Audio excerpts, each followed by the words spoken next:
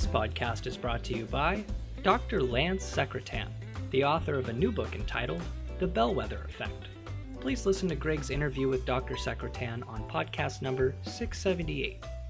1 in 2 employees are unhappy with their job, and 2/3 of employees are disengaged at work.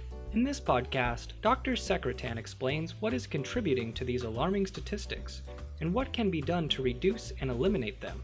In The Bellwether Effect, Dr. Secretan proposes a theory that explains how and why leaders are attracted to and seduced by trendy ideas and the process by which these ideas then become mainstream. Greg's interview with Dr. Lance Secretan is engaging, informative, and hopeful for the future of employees, leaders, and the corporations that employ them. Please listen to podcast number 678 with Dr. Lance Secretan on his new book, The Bellwether Effect. For more information, please visit www.secretan, that's spelled secretan.com/The Bellwether Effect. And thank you for listening. Welcome back to Inside Personal Growth. This is Greg Voisin, the host of Inside Personal Growth. And David, as I do every time I come on one of these shows, I have to thank the listeners because it's amazing. They're coming from all over now. We are on iTunes. We're on Spotify. We are on Google Music. We're on Google Podcasts. We're on so many platforms and SoundCloud, and it's just making a huge difference. And thank you all for connecting with us. And today, joining me from San Francisco, California, is David Sibbitt. And David and his wife, Gisela, is it Wendling? Is that correct? Wendling. It's a nice Wendling, German name. Sprechen Sie Deutsch? Ein bisschen. Yeah. So they wrote this book called Visual Consulting, and it is the 4th book in a series of books that Wiley has actually published around a topic that I have huge interest in and have really worked with my clients quite a bit on. And I think for anyone listening, whether you're a consultant who doesn't use this or you're a business person who has your own company, you really need to listen closely because we have, I would say, one of the fathers of graphic facilitation and visual consulting on the line with us, and that's David Sibbitt. Good day to you, David. Good morning. Appreciate you being on, and I'm going to tell our listeners a bit about you. He is a world leader in visual facilitation and process leadership. He is the founder and CEO of the Grove Consultants International, and it's known globally for creating leading-edge process consulting tools for visualization, team performance, strategic visioning, and organizational transformation. And his wife as well is a partner in that business. And this book, as I said, is the 4th in the series. And it is designed really for somebody who wants to learn kind of in depth this whole concept of visual consulting. And David, as this being the 4th in the series, you did 3 other ones called Visual Meetings, Visual Teams, Visual Leaders, and now Visual Consulting. You mentioned that you're integrating 3 fields of practice in your concept for visual consulting. If you would, for our listeners, can you comment on those 3 fields and the importance of their integration into this particular book? Sure. Well, as you noted, I've been involved with the visual facilitation field for a long time, since the 70s, and was really part of a group of people professionalizing facilitation for business and other organizations during that time. And of course, we were very lucky to be near Silicon Valley, did a lot of work in that area. They were very receptive, and it grew. And as technology caught up with digital cameras and laser printers and all of those things, which were not there when we started, this way of working has started to really explode. And now in Europe, it's going like wildfire. One of our colleagues over there in Hamburg, Matthias Weitbrecht, who's featured in the book, counted over 200 websites in Germany alone of people who were talking about scribing and that kind of thing. So the visual facilitation field is one of the disciplines.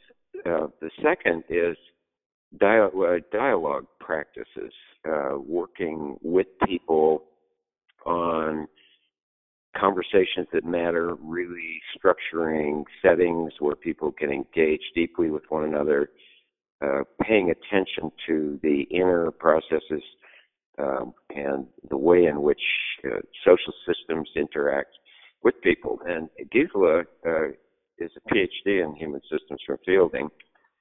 And actually, I met her back in 2008 when she was wondering if I wanted to come up and teach her master's in organizational development program at Sonoma State University. And I wasn't quite ready to do that at the time, but we just formed a really fast friendship. And when my wife passed away several years ago, she was very supportive. And in the whole process, we fell in love and got married. So she now works with the Grove, and we started working together, really blending really excellent facilitation and dialogue practices with the visual facilitation work that I was doing. And one of the colleagues whom you know, Greg, Alan Briskin, was one of the first to kind of say, you know, you guys are really working an edge here in this field in marrying dialogue and visual practice so completely.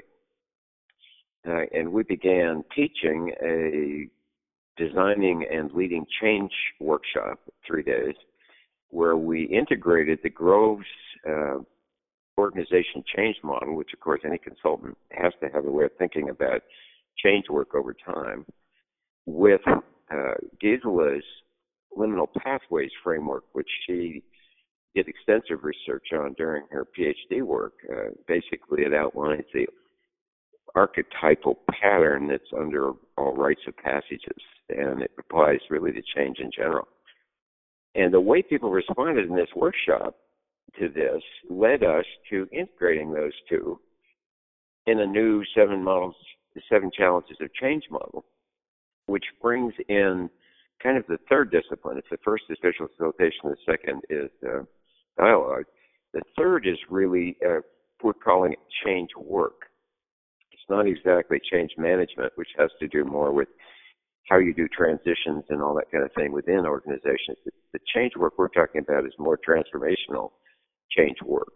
And change work requires working over a whole series of meetings, usually for long periods of time. And it's a discipline unto itself. So we realized that putting these three together is really what we mean by visual consulting.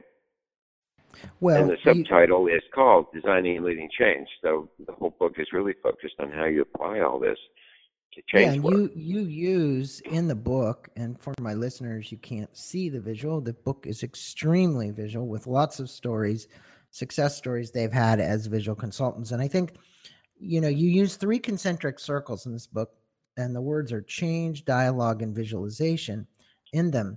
And I'd like to have you comment on these visual consulting concepts in your work. In particular, you did quite a few case studies, let's call them. There's one, there's California Roundtable on water and food supply. And that was one of the first ones in the book. And I think just to give the listeners some kind of idea as to the evolution that has to occur as you do this kind of work with the client. Would you be willing to kind of frame that up a bit? Yeah. We picked that story because it's not a story about working primarily as a graphic facilitator. It's really a story about doing dialogue with a very high-level group of people in California who are concerned about water. These are government agency people, ranchers, people in water districts and things like that. And Gisela was working for the Ag Innovations, an organization that was sponsoring these kinds of things. And over several years, facilitated this group completely agreeing on a new paradigm of thinking about water management in California. The basic shift that occurred was a history of looking at water kind of by sector. Like here's agricultural use of water, then there's urban use of water, and then later on, people began to be concerned about the environment and the salmon and things like that, use of water. And so the special interests often would work kind of in some ways competing with each other to get policies that would manage water. And over the course of the 2 years, they realized that these individual benefits to the different sectors really weren't nearly as important as working toward combined benefits or mutual benefits for the whole ecosystem, where all three of those interests are considered together in a more systemic approach. Well, in getting them to talk about this, they would discuss these ideas, and Geisler would feed back to them using PowerPoint diagrams of what they were talking about. And for several iterations, they had the human system's use of water separated from the ecosystem diagrammatically. They showed them as two separate elements. And several of the people in the group pointed out, this is really not the right way to look at it. You've really got to have the human systems are part of the ecosystem. So just by taking the three circles for the three interests and putting them inside a bigger circle that represents the ecosystem, visually you got a diagram that says what those words say.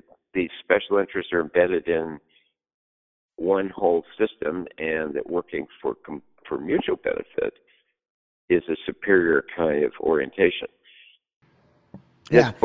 This booklet that they published has now been widely spread within the water community, and the success of that started leading this group to then tackle groundwater in the same way. How can groundwater be managed with mutual benefit in mind?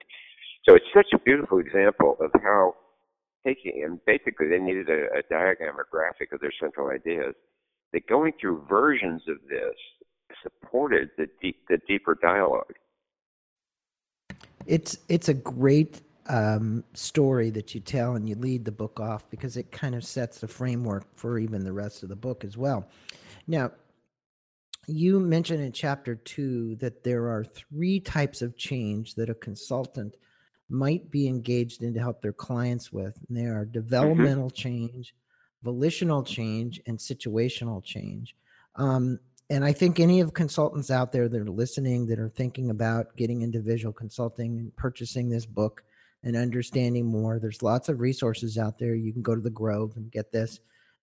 We'll put links to this on Amazon. But can you comment on these 3 distinctive different change initiatives and how you might use visual consulting to resolve our clients' issues? Mm-hmm. Yeah, developmental change is like when a teenager becomes an adult or a toddler becomes a kid that can walk around. I mean, this is developmental. And in organizations, you have developmental change often where a startup really then needs to shift to being more of a growth organization. And these developmental changes are kind of coming from within the growth needs of the system itself. So just at the personal level, one example is the Grove has produced a workbook called the Personal Compass, which is an adaptation of our strategic visioning visual templates that we use, and walks you through being able to self-examine, what are the things surrounding you that are driving your interests? What's your vision of what you want to do? What resources are you bringing? What kind of choices do you have about going forward in your career and life? And it's a workbook that you go through visually, and many, many, many people have been using it. That's just one example of developmental. At the organizational level, one of the key things that a consultant who works on developmental change benefits from is understanding some of the well-known developmental models that give you a visual picture of how things happen. At UC Merced, we use the little S-curve, which is a very well-known thing, showing how organizations often go from startup to growth to mature. And by the insight from Geisler's liminal pathways work is that the shift, the move from startup to growth actually isn't a smooth line, even though you could draw it that way. it's actually a period of turbulence and uncertainty and loss of identity. And this is true of any change as you go through what we call liminal phase or threshold phase. And you're not the old, you're not the new. And this little story of, going from growth through turbulence going through startup and some turbulence to get to growth, ended up framing the work at UC Merced, which has to double in size, really developmentally. It's being pushed by the economics of that size of an institution. And we were able to say, look, we're feeling uncertain, we're feeling all stirred up. This is great. This is exactly what happens when you move from one cultural state to another. And people really found that was helpful. Basically, saying going through confusion is a normal thing. So let's have these meetings and have these conversations and get with it. So that's developmental. Volitional, it's interesting when we were over in Europe, Greg, that word was not clear to people what it means. But volitional means you've chosen to do it. It's voluntary.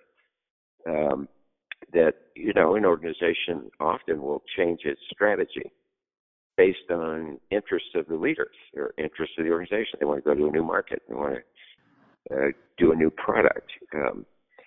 Volitional change is driven by a vision of what's possible. Sometimes it's driven by things not working very well, and you have to improve things. And then the third is situational, where something happens externally and you didn't really choose it. It's coming at you, but you're going to have to change to deal with it. In the client we're currently working with, the University of California, San Francisco, their clinical translational science institute, which oversees many, many, many clinical trials around new approaches to medicine and things like that, is experiencing a pretty significant reduction in funding. I think in general, funding for basic science is receding, is being pulled back right now. And so this is a situational challenge, which the leader is using as a good reason to take a look at the whole institute and what they're doing and tuning things up. And it's not a crisis in their case because the University of California, San Francisco has got resources, but it's a shift from the way they used to do things. And it was circumstantial. And many, many communities, many organizations right now are facing big circumstantial changes. Right now, the air up here is extremely smoky because there's a huge campfire over in Chico across the valley that has gone in like 6 hours, jumped from nothing to 20,000 acres. Wow. It's just so dry there. And the wildfires, the water, the climate change challenges, rising sea levels, these things, there is not an institution around that isn't going to be facing situational change stemming from these kinds of forces. So those are the three kinds. Yeah, the environmental forces in particular. You and I were talking about Matthew Fox's Sacred Order of the Earth, which I want to highly recommend. Any of you looking for a great podcast, listen to that one with Matthew Fox. Now, you reference three types of consulting. You called it the expert consulting model, the doctor-patient model, the pair of hands model, and the process consultant model. For somebody, again, who hopefully we're reaching the people who have a desire to dig into this kind of work, I will tell you it will change your life. It'll change how quickly you can get things done in your business. But can you comment on these three models and the differences between those three models? And then we're going to go to the liminal pathways change framework and the seven challenges of change, which I think that 7 challenges of change is really, really, really critical to this interview. So if you comment on those 3, that would be great, or 4. Well, this is a kind of an evolution of point of view first put forward by Ed Schein back in the 60s when he defined process consulting. So traditionally, consulting was expert consulting, where the client has a need for something, finds an expert, the expert comes in and suggests what they should do. The doctor-patient is a variation on that, where you actually ask the expert to also diagnose what you need and tell you what to do. And there are, risks and benefits of that kind of way of approaching things. So many times I'm considered an expert in visual processes, and I come in and interface with a client around, what are our choices for running a meeting visually or running a process visually. The process consulting approach is where the client has a challenge and a need, but wants to figure it out itself, but really wants support in running meetings and doing interviews and other things that help them find out what the resources within the system are, that they can kind of collaboratively figure out how to do this together. So they're not looking to the consultant to be the expert, tell them what to do, but to create an environment where they can work on it themselves. And then the pair of hands model was added by Peter Block a little bit later, who wrote Flawless Consulting, which is kind of a go-to book for anybody wanting to know about consulting. Pair of hands is where an organization has something they want to do, and they hire you to do it. And they're not asking for you to tell them what to do. You're contracting with them. And this part of consulting has really grown quite a bit as organizations have depended more and more on contract workers. Well, I love the identifications that you've put on each of these processes, and I would say that the process consultant and the pair of hands model is probably the more used ones today. Yeah. The expert model is kind of gone by the wayside. I'm not saying it's gone. Except for the big firms. Yeah, exactly. The doctor-patient model, again, kind of falls in line with that. But, in your chapter on capabilities you'll need to discuss two frameworks. One is this one you just talked about, Gisela, and the liminal pathways change framework. And two, the 7 challenges of change, which I found that diagram to be really very, very eye-opening for me. What do these models help the consultant to reveal to their clients moving through the transformational process? I'd say let's talk about it from the difference. I just interviewed Judy Neal in her Opus work, which was it was called The Handbook of Personal and Organizational Transformation. There's a clear definition between change and transformation. And that book is 680 pages. And I was really, really enlightened by how this would, because it's a research book. It's a research background between people like Ken Wilber, who've gone in and done lines and levels and colors. And, we look Richard Barrett in the looking at the levels that we're talking about here. But in your case, what are these, how do you tell a consultant or help a consultant utilize these liminal pathways change framework and the 7 changes to help their clients move through the transformation? This podcast is brought to you by Simon Vetter, one of the authors of Leading with Vision, the Leader's Blueprint for Creating a Compelling Vision and Engaging the Workforce. Please listen to podcast number 681 with Simon and Greg as they discuss how to emotionally engage the new, younger workforce, shape a high-performing culture, and create a business strategy to disrupt your industry. Simon Vetter is an expert on leadership development and behavioral change. With over 20 years of experience in executive education, he has coached and trained leaders from Adobe, Cisco, Dell, Microsoft, Siemens, and many other companies. Learn from Simon what it takes to develop and implement a compelling vision. Please visit the book website at www.leadingwithvisionbook.com.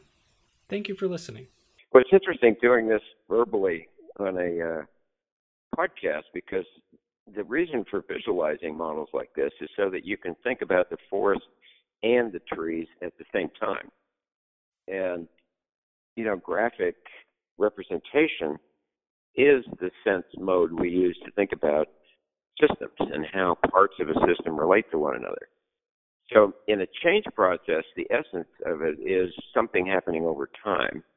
And then you want to understand, are there phases in that, and what are some of the characteristics of those phases? So the liminal pathways is a very simple model. It's got 3 phases, and the pattern over those phases is the person going through change starts separating from the old in various ways. Either circumstances separate you, or it's a developmental separation, or you're deciding you want to separate. And then you go into a liminal stage, which is the middle stage, where you begin to sink into the issue that you're dealing with. And there's where the ambiguity and loss of identity and confusion, all these kind of things. So I do vision quests often, going out into nature and spending a couple of days alone and fasting as a way of kind of getting oriented. And it's a challenge, and it's kind of confusing. So we show graphically a line that goes at the top of the page and then arcs down toward the bottom of the page in this liminal phase. And then as you go into the third phase, it comes back up and out, which is the integration phase. Well, this is a very, very, very archetypal pattern of you go down and get involved with whatever it is you're working on, struggling, feeling constraints, and then you have breakthroughs where you figure out what's happening and you kind of regain some freedom and movement. And so practically showing this as a down and up pattern is very common. I mean, you've probably heard of Theory U. It shows the down and up pattern. But in Gisela's research, she realized that in rites of passages in communities that do this and support change, there's also a strand of attention to the outer structures that support the person or the group that's going through change. So we show this as a blue line that starts at the bottom during separation, because it's not that active at that point. You don't need a lot of support in the separating some. But during the liminal phase, it comes up and over to support the change people going through that process confidently, and then comes back down. So what you get is kind of a DNA image. And the middle part looks like a kind of a circle where the 2 strands, we show them as beads, blue beads and red beads. And we labeled that metaphorically the crucible. It's the place where you recombine elements in order to come out with something new. We also have a version of that where we show the caterpillar becoming a chrysalis, becoming a butterfly. And the chrysalis is a kind of crucible for the biology of the butterfly. So visually, this picture allows you to see, separation, liminality, integration. It's not complicated. People remember it, the down and the up, the need for the supportive structures, and the outer supportive structures and the inner dynamics. Well, the more we did designing and leading change, people responded so much to this particular model, and also needed to think about it in a more complex way when you're doing transformational change in an organization. We realized that this down and up pattern, which is a key pattern in the theory of process that the Grove is based on, which is that, you begin most processes with all kinds of things being possible, and then you engage with the issue and all kinds of constraints show up. And it feels like you're descending into, a bunch of constraints. Some people call that a pinch point or the crunch point in the process. And then you master those and you regain the freedom. We ended up showing this down and up pattern again and broke it into 7 stages, because behind the down and up pattern is another structure that the Grove uses to train facilitators, which is the 4 flows model. And this is basically saying visually, human beings actually work on 4 different levels, where different rules and language and ways of operating apply. And in simple terms, it's at the bottom line is your body at the physical level. Then you've got your mind and thinking about information and symbols. And then you have your feelings and your emotion. And then you are a spiritual being and can process light and have illuminations and visions and all kinds of things. These four are very different, but putting the attentional consciousness level at the top graphically and the body physical level at the bottom maps onto the way most humans orient to the world. They're standing up, the cosmos is up, the ground is down. So as we look at that change model, 7 steps over time, going down and going up, we realized that each one of them is a little rite of passage in some ways. And so we took the blue and the red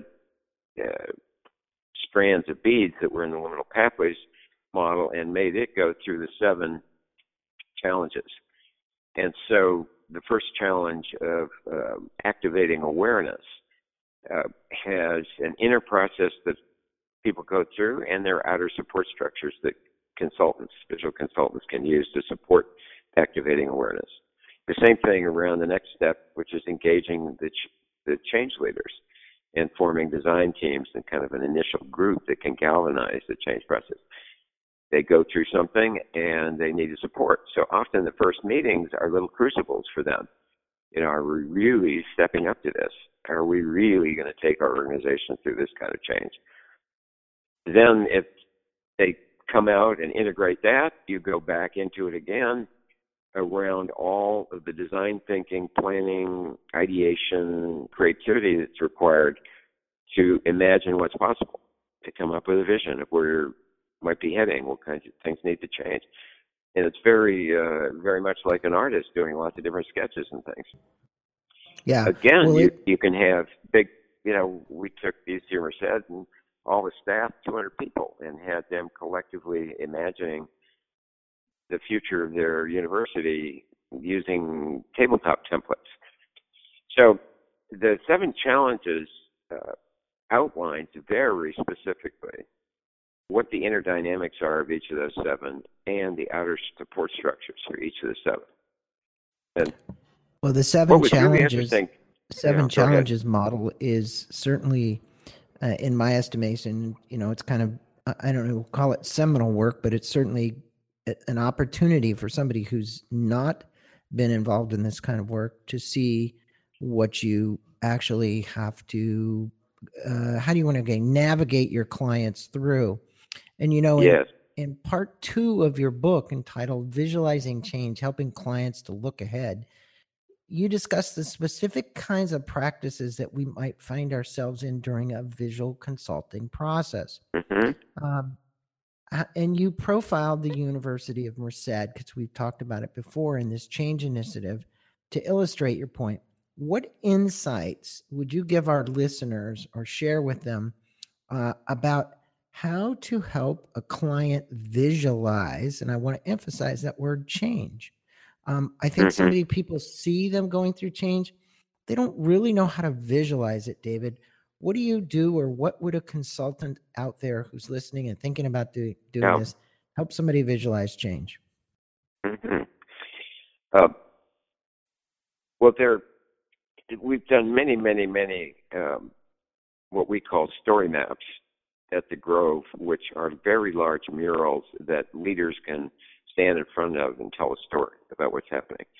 A lot of what allows human beings to change, and this comes out of this dialogic study. There's a wonderful new book by Gervasi Bush and Bob Marshak called Dialogic OD, or Dialogic Organizational Development, which is looking at what all the new developments in organizational development are. World Cafe, Art of Presence, Theory U, all these things. What are they doing? What they're doing is they are disrupting the old stories, the old narratives that kind of allow people to see how things work, and helping and providing a safe place for people through social construction, really, to develop a new story, a new narrative. And the visual way of doing it is to have what amounts to an integrated storyboard that allows leaders to tell a new narrative. So we think that there are three aspects to those visuals. One is the response to the why change question. What are the drivers of change? So often on these change murals, we'll have a left-hand side which shows what's really driving it. Is it situational, developmental, or circumstantial,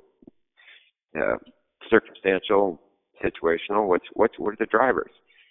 Then people also want to know where they're going to go. What's the vision of a future state? And this is often visualized on the right side as some kind of an image of a future state. In the UC Merced's case, it shows the new campus as a picture, and above it is a spiral of different things that they want to have UC Merced represent in the future. And that image of the spiral, at one point we had it looking like a sunburst. And the chancellor, in the process of working through this with the cabinet, said, I really don't like the way you visualized it there. It looks kind of too mechanical. It did. It looked kind of like a bicycle wheel. She says, it's actually more fluid. And she's a phenomenologist by training. She says, why not a spiral?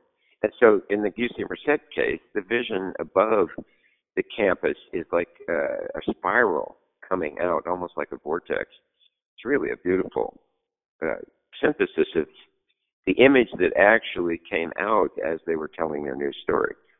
And then the third piece is in between why change and where we're going is how are we going to get there? And leaders need to be able to tell a plausible story about how they're going to get from one side to the other. So in the case of these large vision murals, you actually can show different initiatives that are being started to move things, or characterize the nature of the organization that's going to be moving that way through some kind of metaphor.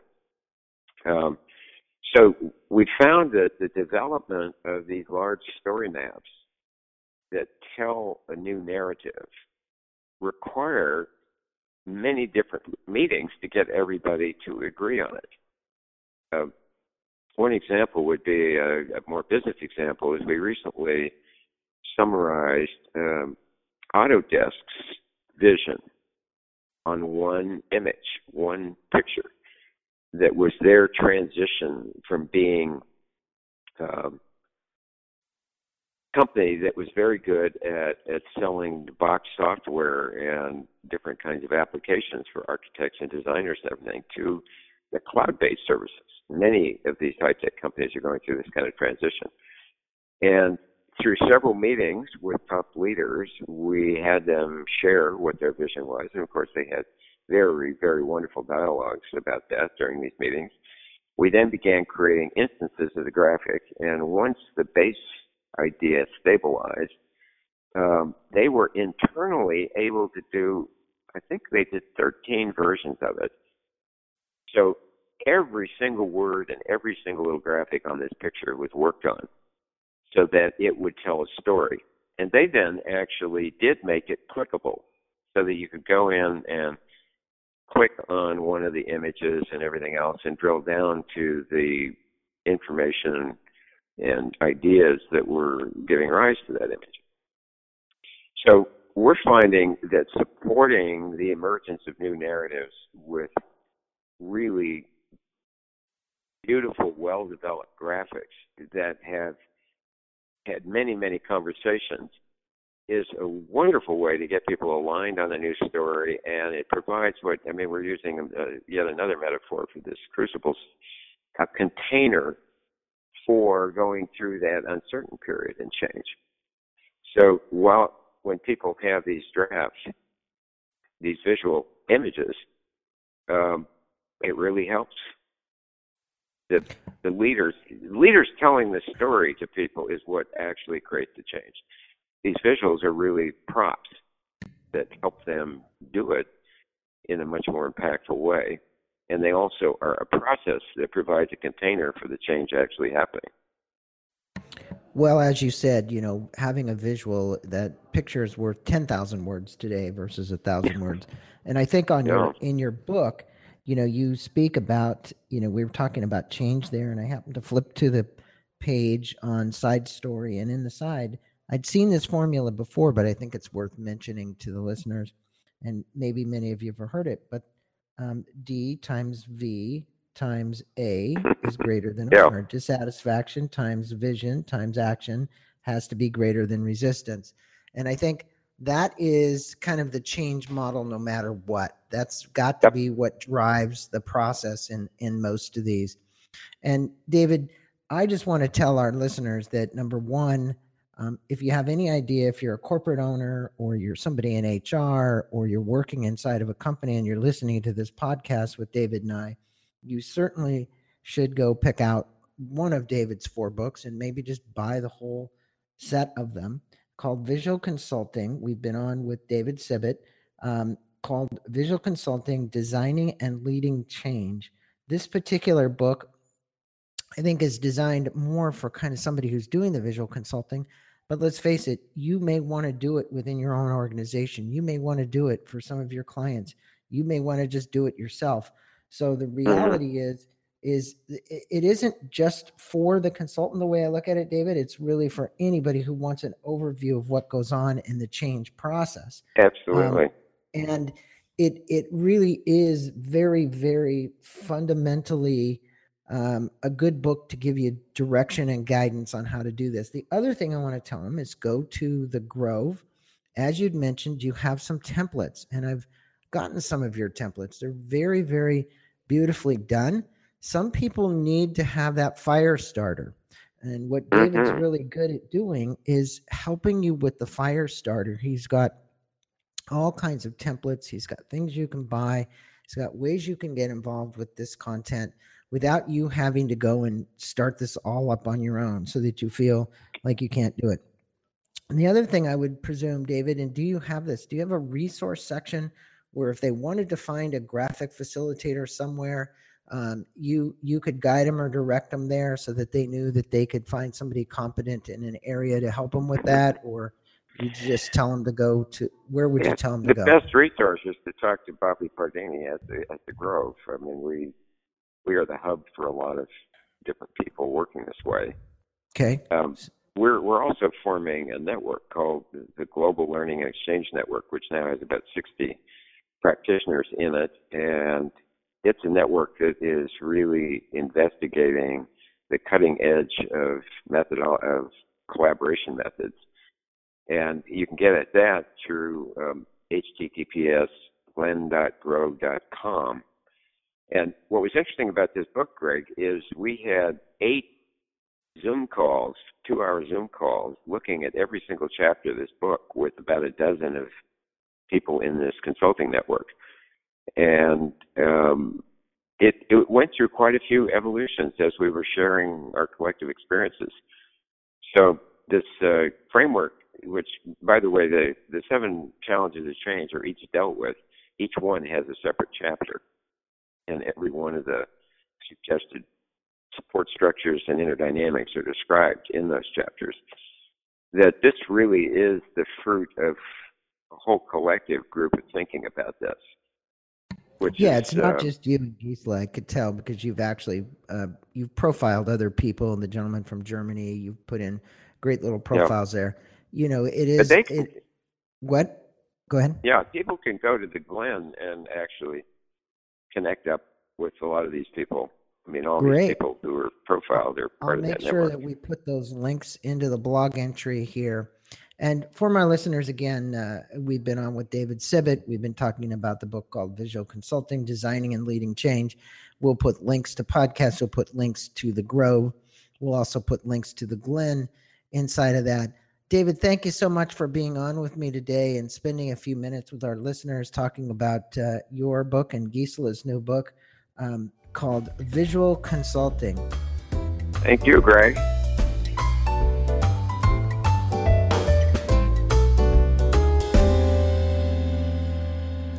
This podcast is brought to you by Simon Mainwaring, New York Times bestselling author and CEO of We First. a brand consultancy that works with top entrepreneurs and companies like Tom's, Virgin, and Timberland to bring their personal and company purpose to life in ways that drive business growth. He's also the inspiration behind the new, life-changing courses entitled How to Find Success Through Purpose and How to Accelerate Business Growth Through Purpose. Please listen to podcast number 679, where Simon shares actionable insights from top entrepreneurs and business leaders about how to define your personal and company purpose to unlock the success you deserve in life.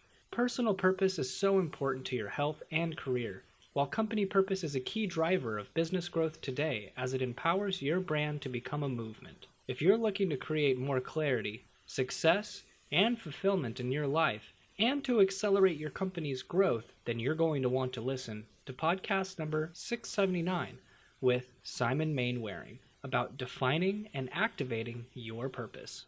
Check out Simon's courses at www.wefirstworks.com. Thanks for listening.